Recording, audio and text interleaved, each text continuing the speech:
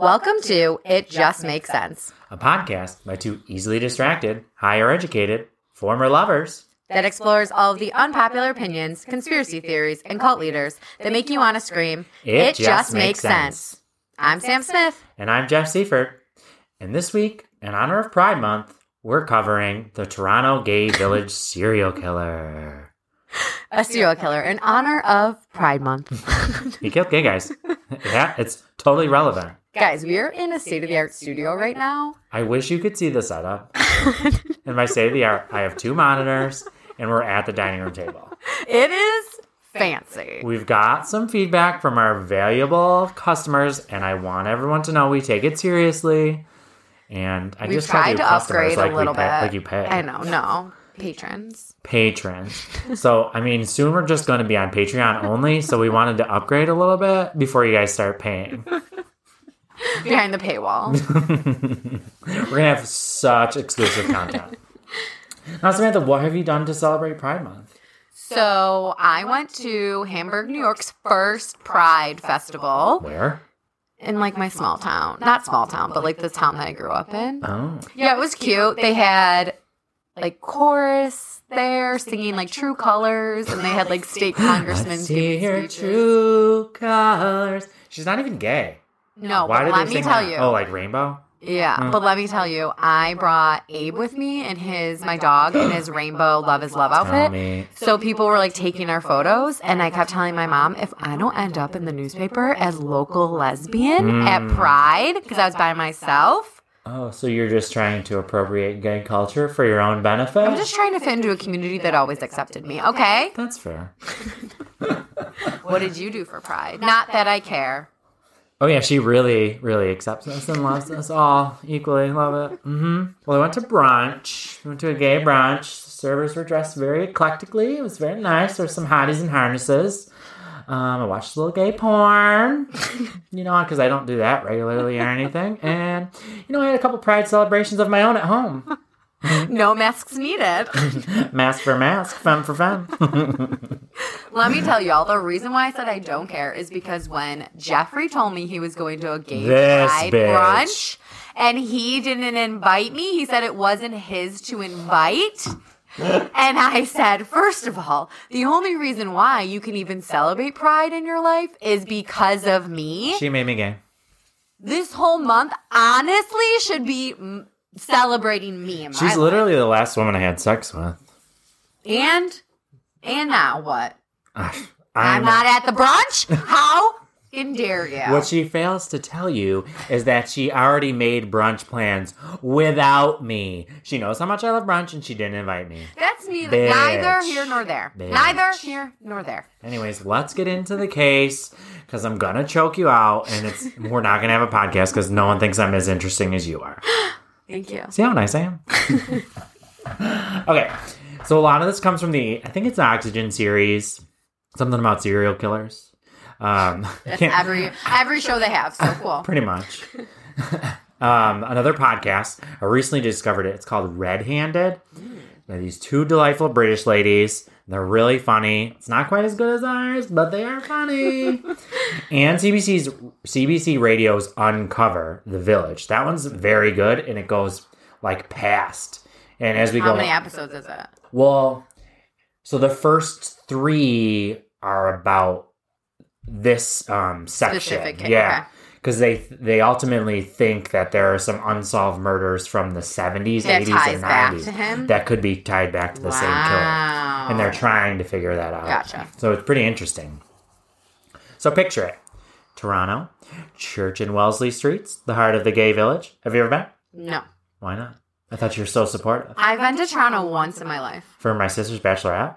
Oh, I've been to Toronto twice in my life. I went once for the Toronto Science Museum when I was like 11. Oh, Ontario Science Center. What a good time. It was so It's so cool. And then once for your sister's bachelorette.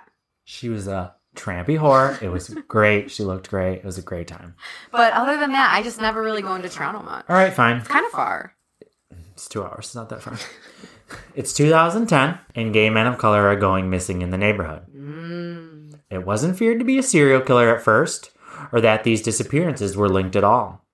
After all, Canadians are stereotypically nice, And in 2010, there were only 554 police-reported homicides that year.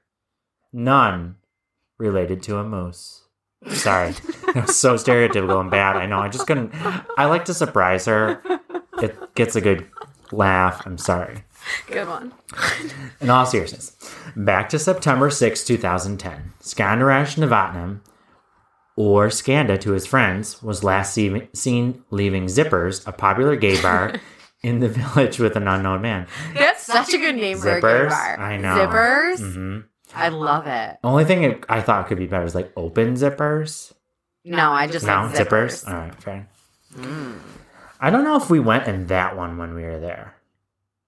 I mean, I've been there a few times. Honestly, it's a blur. I don't remember. Anyways, so he was a well-liked, semi-closeted man from Sri Lanka.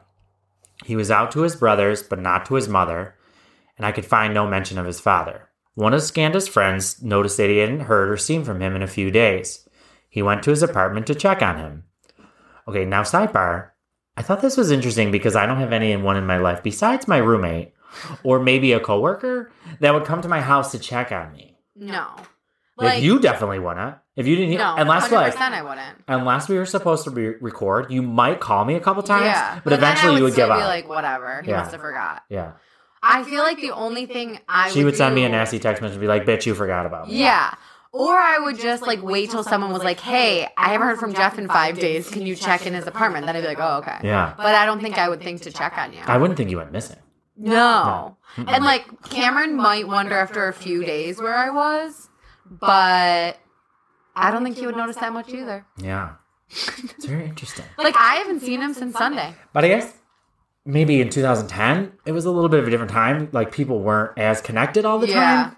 And that, like, smartphones weren't really out at that point. Like, they were, but it wasn't like you could see people's locations. Right, that's what I'm saying. Yeah. Like, I don't even know if they were. I thought iPhones came out in 2012. Oh. I didn't have an iPhone until 2012. Yeah, I don't know. Good point. So. But anyways, so his friend hadn't heard from him. So he went to his house to check on him.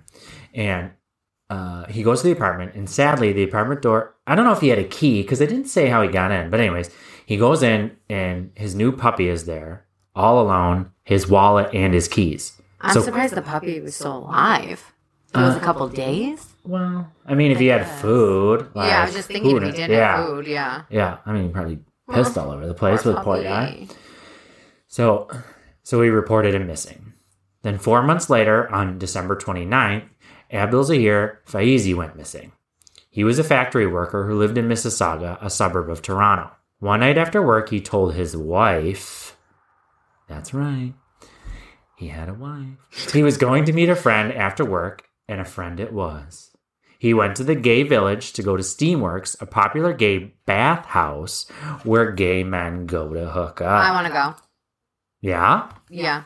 I mean, you're not a gay man, and you don't have a penis. I know, but like, I want to go to a bathhouse, but if I want to go to a bathhouse and be naked in the waters, I want it to be with gay men.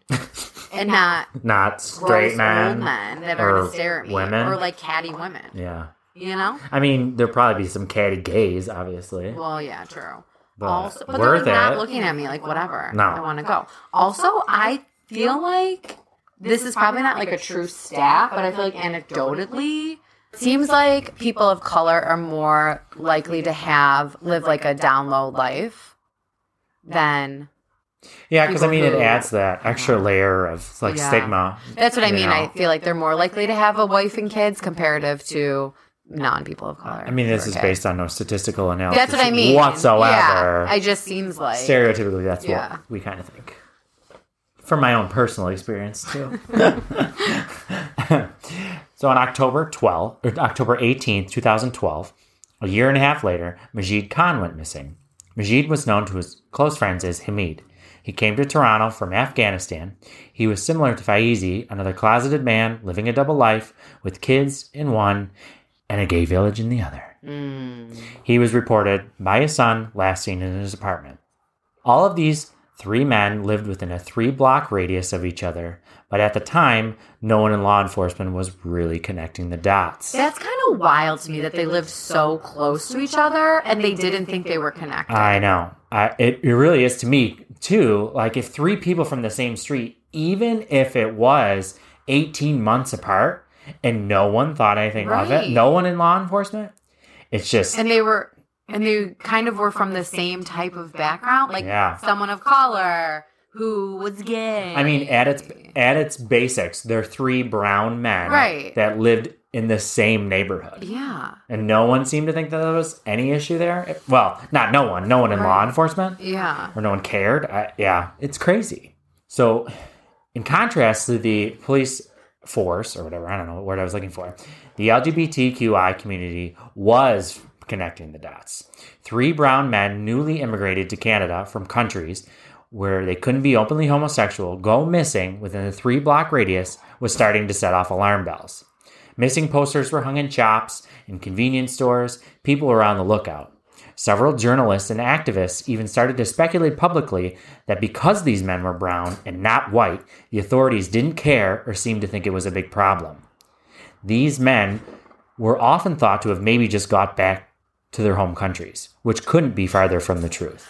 Also, though, if 2 of the men were married with children and they weren't out to their wives, what did these posters say? And what were these activists saying? Like, at this point, did their family know then that they were gay? Oh, yeah. They didn't really touch on that or anything that I read or saw. You know what I mean? Huh.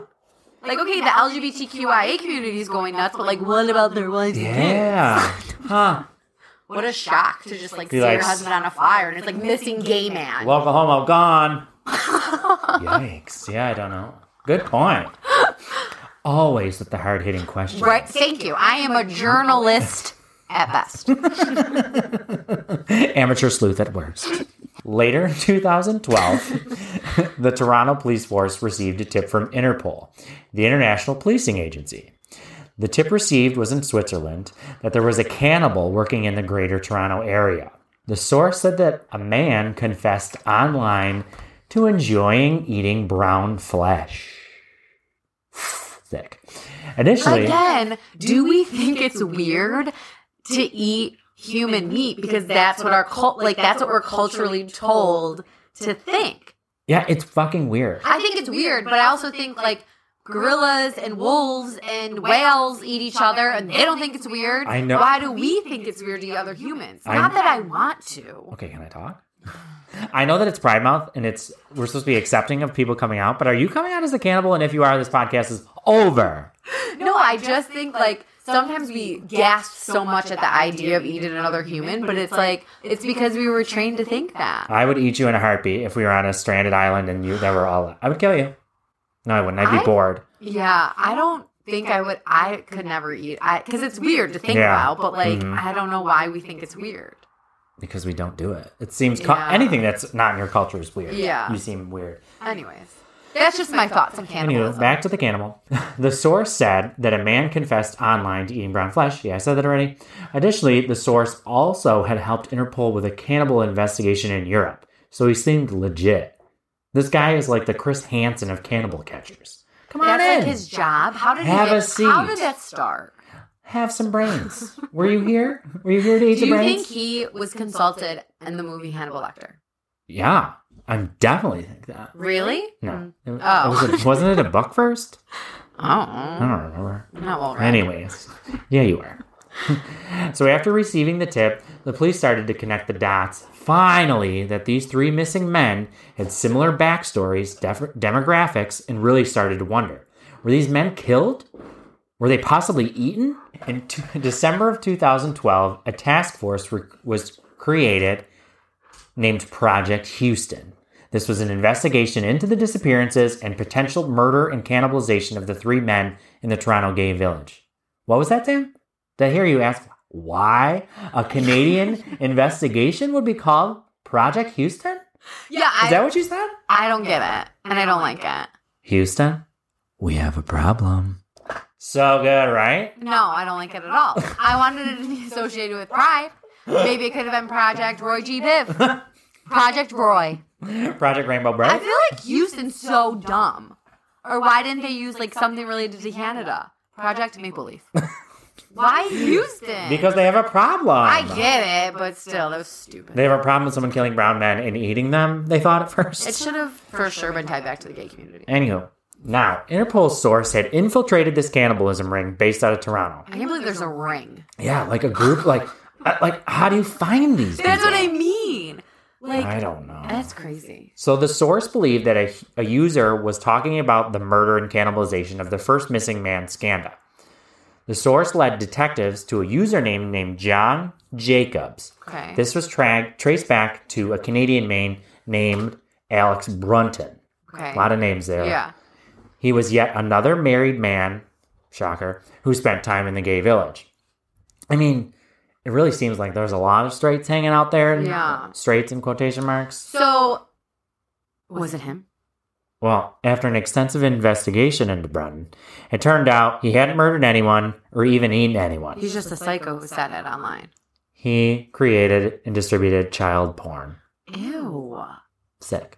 So this guy's all sorts of fucked That's what up. I mean. And he's talking about how he's a cannibal online. Yeah. It's like the cannibal cop. So the police realized they really needed to dig deeper. So a common thread popped up between two of the missing men.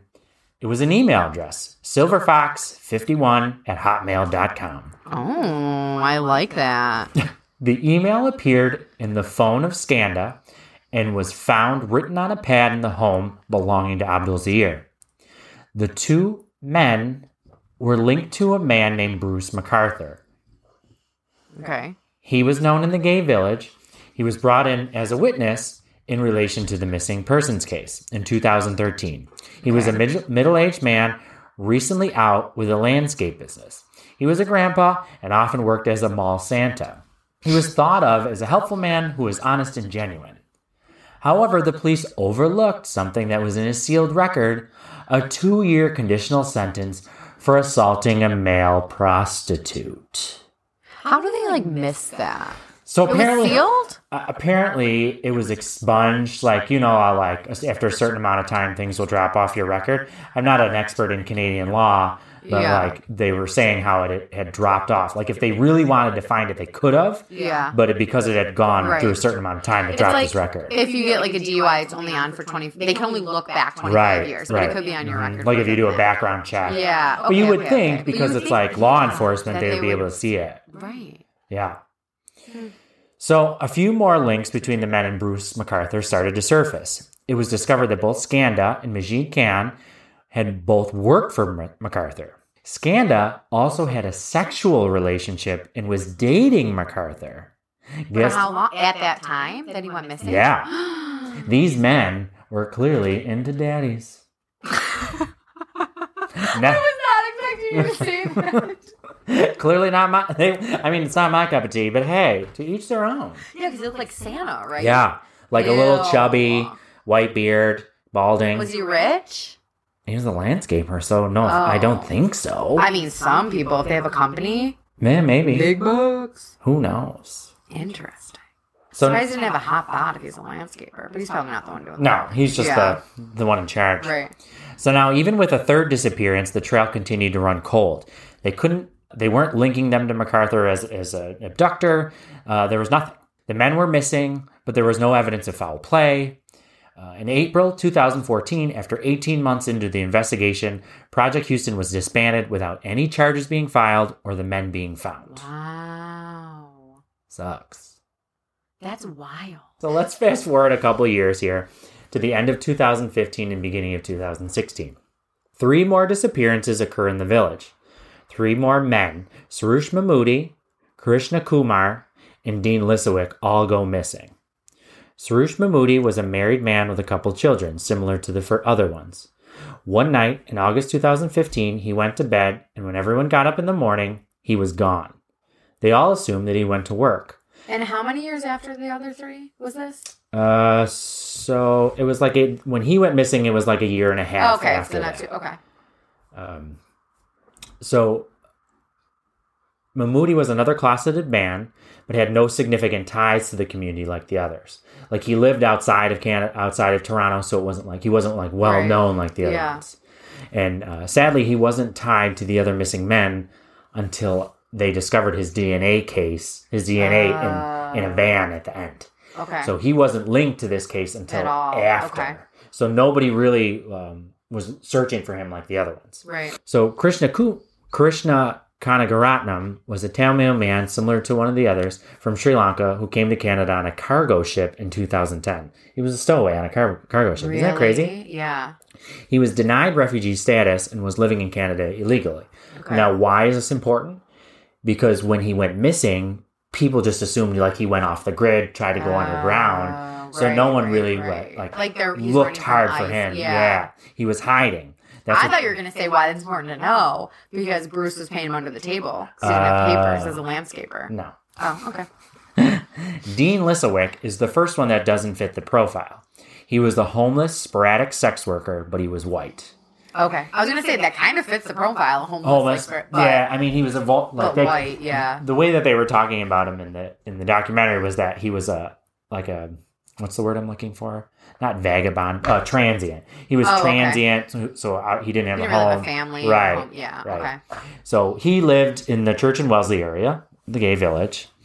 And, but he did have they did reference that he had a daughter that he was trying to get custody of. They didn't go too much into him, which I thought was strange too.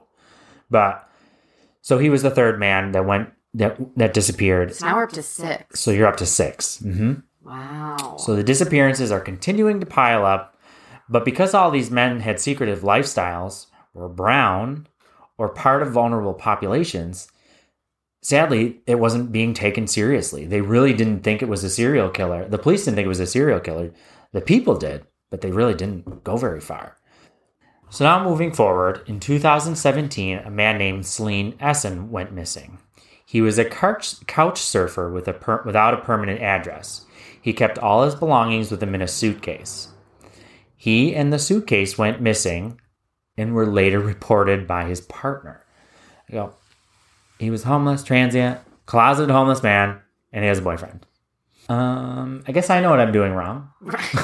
Honestly. Spending too much time with my hags. Late in 2017, the 8th and final victim, in the midst of gay pride, went missing. Oh my God. Andrew Kinsman was a man that was well connected in the gay community. And this is why people thought it began to unravel for McCarthur, because this guy was completely out of character to the rest of them. He worked for the HIV/AIDS Network of Toronto and was the superintendent of his building. Oh, wow. After he had been missing for 2 days, people started to... I'm surprised it took 2 days for someone that high profile. Like, he's not showing up to work, or he's not... the superintendent of the building. That's what I mean. Like things that he was supposed to be doing obviously weren't getting done. But immediately public outcry and searches began. Pressure was mounting on the police, and they could no longer continue to ignore the problem. Was he a person of color? Sorry. No, he was white. Okay. Mm-hmm. And now the bells started ringing. Yeah, he was a white man. He was, I think he was 50. Okay. So he wasn't old, but he wasn't young. But I will say he was somewhat attractive. He was a good-looking, gay, white male, well-connected in the community. Like, it's not surprising that steam picked up after he went missing. So as a result, Project Houston was relaunched and renamed Project Prism. Why? Because it makes a rainbow when it goes through sunlight. I don't think that's why. I like that name a lot. You don't think so? I have no idea. When held up through the sun, it makes a rainbow. Maybe. What, do you never see the movie Pollyanna? No. Wow. Who has? Continue. So the police did a search of Kinsman's apartment, and they found a handwritten calendar, and on the date of June 26th, an appointment was marked with the name Bruce. Yet another connection was surfacing. In surveillance footage acquired from Kinsman's building, he was believed to be seen getting into a red van, but it was too far away to clearly see who was driving the van, the license plate, or even clear enough as evidence to know that it was Kinsman. Just the shape of his body, his build, and that he had a beard. I mean, I feel like that's enough. I know, but I mean, they show in the documentary, they show it, and it's pretty far. It's like up the block. It's not a great angle. Oh, okay. So they could only determine that it was a red Dodge Caravan. So the police retrieved the list of registered red Dodge Caravans in the province of Ontario. From that list, only 5 of them were registered to men named Bruce. Oh, which seems to be pretty. Yeah, I mean that name isn't very popular common anymore. Yeah. Anytime I hear Bruce, I just think Bruce Bogtrotter. Oh, I always think of You can do it, Brucey. I always think of Bruce Almighty, the movie. Oh, yeah. Or I'm surprised Bruce neither Smith? one of us said Bruce Jenner's. Oh, Bruce Smith, Buffalo Bill. I immediately think Bruce Bogtrotter. I still don't know who that is. He's this chubby little kid in Matilda that had to eat all the chocolate cake. Oh, yeah. Now I get it. So they were easily able to narrow it down to Bruce McCarthur because he was the only one of the 5 that had any interaction with the police. And this isn't the story about the hooker. There was another interaction with the police. A man only identified as John Doe in the show, but as I later discovered, the sleuth that I've learned from you, his name is Isaac. Okay. Isaac was dating Bruce. And by dating, it seemed that they would meet up for discreet casual sex. Okay? So, in gay man's world, they were pretty much married. Okay, that seems like a low blow. But yes, she's right. So Isaac was interviewed on the documentary, and he said that Bruce was insistent on having sex in the back of his van. He always wanted to have sex in the back of a van in a parking lot. Like, isn't that like, I don't know. If it's someone, like, I could see if you were, like, really dating someone and they were like, oh, I have a thing for car sex. But if it's someone that you're casually seeing, like, that would scream warning to me. Like, this guy had to seem nuts. I don't know if it would scream warning to you, but I think it's weird, especially because, like you said, he was kind of bigger. Like, I'm not having sex in a small place with you if you're fat. Well, because, like, I've tried it and I'm kind of fat and it doesn't work. No. They definitely could fit in a van. It wasn't like... I know, but how uncomfortable. Who wants to have sex in the back of a van? Well, he wanted to kill him. That's why they wanted to have sex in the van. Oh, I wasn't picking up on any of that. I'm like, I think it's just a kink. No, he wanted to kill him. So he was going to kill that guy? So let me go on. You think? So Isaac was reluctant to have the sexual tryst in the van, but eventually relented. He and Bruce were getting hot and heavy in the back of a van in a parking lot, and they show the parking lot where they're having sex, and it literally looks like it's like a Walgreens or something. It's not even that far. Oh, really? It's not even that far. So, like, people can walk by. Yes. And, like, it's broad daylight. And the reason why... But are they just showing the parking lot in broad daylight? No. Or did he say it's broad daylight when they had sex? The reason why they're showing, why you know it's broad daylight, is because Isaac had a dash cam. Oh, so they showed them having sex? No, they don't show them having sex. So anyways... What kind of documentary is this? That was a pretty good one. So Isaac is relaying the story of how he and Bruce were getting hot and heavy in the back of the van. In his words, Bruce was titillating him, and he pinned his arm behind his head and began to aggressively choke the life out of him. He estimated it was between 3 and 4 minutes that he was being choked before he was able to free himself. And he says, which I thought was really weird. He didn't black out by that point? He said all he could think about was his mother. I could see that. You're naked? Yeah, but if you think you're going to die, I could see myself being like, oh my God, my mom, like, what is I'm going to do? I need to call my mom. I need my mom. Mom. I would. I guess. I would not think about Cameron. I would think my mom. Okay, you wouldn't think about me. That's sad. So he was screaming at Bruce, what the fuck are you doing? Yeah. And Bruce took off. So Isaac called the police while following him through the village. So he's on. They play the recording of him on the phone with the 911. I don't know. Is it 911 in Canada? Yeah. The 911 operator. Oh, no. And the woman is like telling him to pull over and not follow him. Yeah, they always say don't follow them. So it was crazy, the fact that he followed him. But, okay, I don't think it's crazy that he followed him. I think it's crazy that the police never followed up on that. Well, it gets even worse. So he gave a statement after that he went to the police station and he gave a statement and that's it. No photos taken, no rape kit done, nothing. So he said it was a sexual assault where the man physically assaulted him. He thought he was going to try and kill him and they did nothing. They took no DNA evidence anything. Because it's a male-on-male crime. Exactly. That's like the worst. They don't believe them. How could a male rape another man? They even sent out the detective? I can't remember what they call him in the show. But anyways, so the guy that was part of the investigation was on there, and he said, well, it's hard because it was a he said. Even if it is, right. Why would they still not collect the evidence? Right. So anyways, McCarthur tried to get ahead of it, try to make himself look good. So he went to the police on his own, and he said it was a sexual liaison. It got out of hand. It's just some kinky stuff that went too far. They believed him, and no charges were even brought against him. It was just dropped. Isn't that crazy? That is crazy. 2 different times they could have stopped this guy, and they didn't. So a year after the attack on Isaac, so this is now turning to be 2018, I think, he was interviewed by the police in connection to the disappearances of the other men. The police then began to surveil Bruce McCarthur because they really seemed to target him now. They picked up his habits, where he worked, who he crossed paths with. He was a well-liked landscaper. Now, I really don't care too much to get into the background of serial killers because I think sometimes we can glorify them and give them a little bit of a free pass. He's got the same typical story, abusive father, total psycho, but that's beside the point. In the midst of the surveillance, Bruce McCarthur sells the red van. Wonder why. Shocker.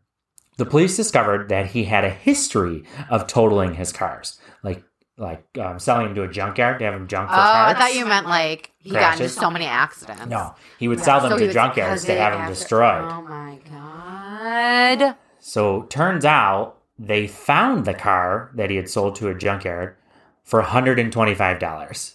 If that didn't scream, right? Like he's just trying to get rid of it. Yeah. So they got extremely lucky that the junkyard had not done anything to the car yet. It was completely How much DNA did they intact. Find? How much DNA? Tell me right now. So after the analysis was done, which took a month to get the results, which I know CSI, NCIS, that shit is not real. Right. But this guy's a potential serial killer. Right. And it took a month. Maybe it's because that's how much was in there. I don't know, but where is Olivia Benson? Honestly. What the fuck is going on north is Spencer, what's his name, from Criminal Minds? I don't know. It's crazy. So it turns out there was blood of a few different DNA in the van, and immediately one tested positive to be Andrew Kinsman's DNA. Okay. So they got him, right? They have him. They can go arrest him, but not so fast. It's not so... It's not enough. Bruce McCarthur is only named as a suspect in the death. After all, there was only a small amount of blood. They described it as the amount of a pencil head. And they said that any experienced defense attorney could have explained that they had sex in the car. Yeah. No big deal. Came from anal penetration. Right, that's what I mean. He willingly was in there. No proof that he killed him. Yeah. So they ramped up their surveillance to try and catch him in the act. They went to his... Would he be that dumb? He apparently doesn't think that the police are onto him. Really? Yeah. Wow. So the police went after a warrant where they could search his apartment without him being there. They didn't have to show up with him being there. They could show up, go in, get the stuff and get out. Apparently in Canada. I don't know international law. Me either. But they have no-knock warrants in the United States. I mean, I'm sure there's some kind of search warrant like that where the people don't have to be there. Right. So while they were searching his house... They had police watching McCarthur still so that they could make sure that he wasn't in the area. Well, they were cut short. They said that he was heading back to the apartment. They had to get out of there. It was described as a scene cut from a TV show. Could you imagine? I'd be so nervous about those police. I mean, I guess not if you're a police officer, fuck off. Sure. But I'd be like, but you could be if he showed up while they're there, he could have destroyed evidence. Right. He would have immediately got rid. If he was smart, he would have immediately got rid of that stuff. Yeah. So it was, but they got out of there in the nick of time. But they only got about half of the data from the computer, which kind of sucked. Yeah. But it was enough to get some more evidence on him. In the data taken from the computer, there were multiple photos of Kinsman and the other men. Some nudies, but nothing malicious at first. Damn. Then they started sifting through those temporary files that no one thinks about that were either deleted or transferred to a USB. A picture of a man who appeared to be dead on McCarthur's bed was found. It was Salim Essen, the final victim of Bruce and McCarthur. They also found another photo of a dead man. It was Andrew Kinsman. Oh. They now know for a fact Bruce McCarthur was a serial killer. They continued to find photos. McCarthur had dressed up his victims after killing them. So weird. Oh, it's sick. The pictures were all taken in McCarthur's apartment. The bodies were tied to the bed, dressed in fur coats, often putting a cigar in their mouth and posing them in vulgar positions. Some of the photos even contained the metal hacksaw that was used to dismember the men. So he had to have killed them in his van, then carry them up to his apartment, and no one noticed. No, he killed them in his bed. They're all as we get into it at the end. They're all they could prove that two of them were murdered via strangulation. Yeah. So it seemed like they were tied up. Gotcha. He strangled them and dismembered them. Okay. So within the computer, each man had a folder labeled with their name containing photos of their dead, desecrated body. On top of the photos, they found multiple items belonging to the missing men, and one item noted in court proceedings was a bag of facial hair that he had shaven the beards of and kept as a trophy. Ugh. In January 2018, after finding this evidence, investigators needed a little more time to get the paperwork in order. They knew they had a dangerous serial killer on the loose in the Greater Toronto area, so McCarthur was put under 24-hour surveillance. During the surveillance, McCarthur picked up a man thought to be from Grindr. I should probably stop using it. And were heading in the direction of his apartment. Isn't that crazy? So when the police went in to arrest him, McCarthur had the man bound, handcuffed to the bed with a black hood over his head. Luckily, he was still alive. Could you imagine being that guy and being like, you were potentially the victim of a serial killer? If he wasn't under That's what surveillance. I mean. Yeah. What? They happened to... So in more investigation, because they left the laptop there so he'd continue to use it, there was a folder named John for the last guy. Isn't that crazy? That is crazy. Crazy. So even though they arrested him, they were determined to get some information. They wanted to know where the bodies were. They wanted to know what happened. He was interviewed for 8 hours. They came up cold. They gave him no information. So one of the detectives came up with the idea that they needed to look at the properties that McCarthur landscaped. They went to the home of a family friend and client, Karen Fraser, where McCarthur stored his tools and machinery. They didn't know at the time whether or not he had any accomplices. They didn't know the specter of the whole thing. So they showed up at her house. They had 5 minutes to get out, and they were clueless as to what was going on because they didn't have any part in it. Right. The team searched her home, garage. They brought in cadaver dogs. That's right, I was gonna say, I was trying to say drug dogs, yeah. but it was cadaver dogs. Yeah. So the dogs were drawn to these large planters in the backyard. It was wintertime, so they couldn't get the dirt out, so they brought them in to be x-rayed. And the first one that they x-rayed was a section of a human rib cage. He was burying their body parts in customers' landscaping. Could you imagine finding out there's a dead body in your backyard? Isn't that fucking sick? That's crazy. Sick. Bruce McCarthur dismembered his victims and disposed of their bodies in his client's plants. I bet those plants grew so well. It's probably great compost. I'm just saying. 3 human torsos, limbs, and even heads were found in 15 planters. Okay, well, think about this. What if one day you're just like, oh, I need to replant this or it's getting too big in the pot. And you go to move it and you find, a human hand. Right? That's fucking crazy. Or a head. I would die. I would probably think it's an animal. Bones. The bones from an animal. Oh, if it was just bones. Right. Yeah, maybe. But still... So, like I said, the remains were able to prove that the men had been killed via manual strangulation. In the 15 planters, the remains of Andrew Kinsman, Suresh Mahmoodi, and Skanda Navratnam were identified from those planters. After finding the remains of the three men, the police made a plea to the public that anyone who had McCarthur service their lawns call in so that they could have their property searched. Stop. The remains of 4 more men were found.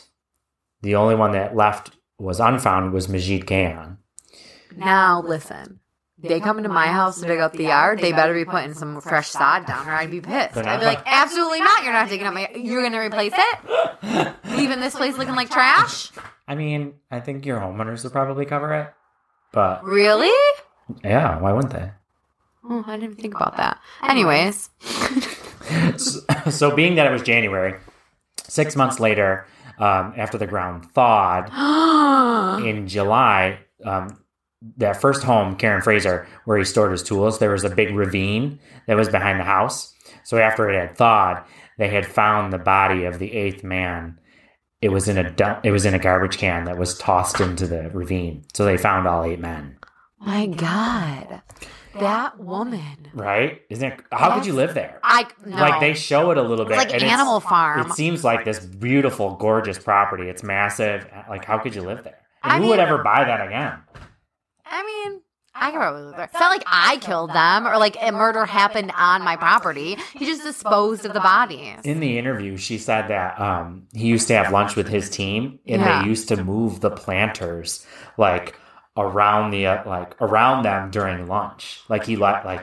So he was eating lunch with his other workers, and the dead ones were around the table. He would bring them up. That's fucking weird. Well, he's just fucking psycho. Wow. So in January of 2019, Bruce McCarthur pled guilty to 8 counts of murder. However, there's 15 unsolved disappearances from the 70s to the early 90s still being investigated. He for sure did it. I 100% believe it. Yeah. Yeah. He was sentenced to 25 years to life with eligibility parole after 25 years. Are you effing kidding me? That's the harshest possible sentence in Canada.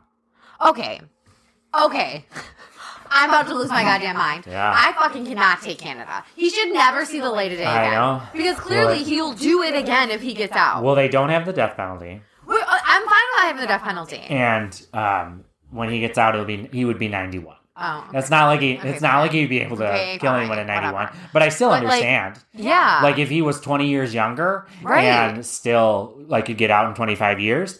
But it's just eligibility. I was going to say, he wouldn't get out. I don't think he would. We say that. What about, what's his name? Who? The guy who chopped the head off of the other guy in the Greyhound bus. He's out. Well, I don't... Walking this earth. Do you know the other famous serial killers that came out? Paul Bernardo and Carla Homolka? She's out. That's what I'm saying. Yeah. Canada, get your shit together. She had her sister raped and murdered. And she's fucking out. That's fucking crazy. It's crazy. Okay. Oh my God. So, a few different themes were talked about amongst the various sources I used.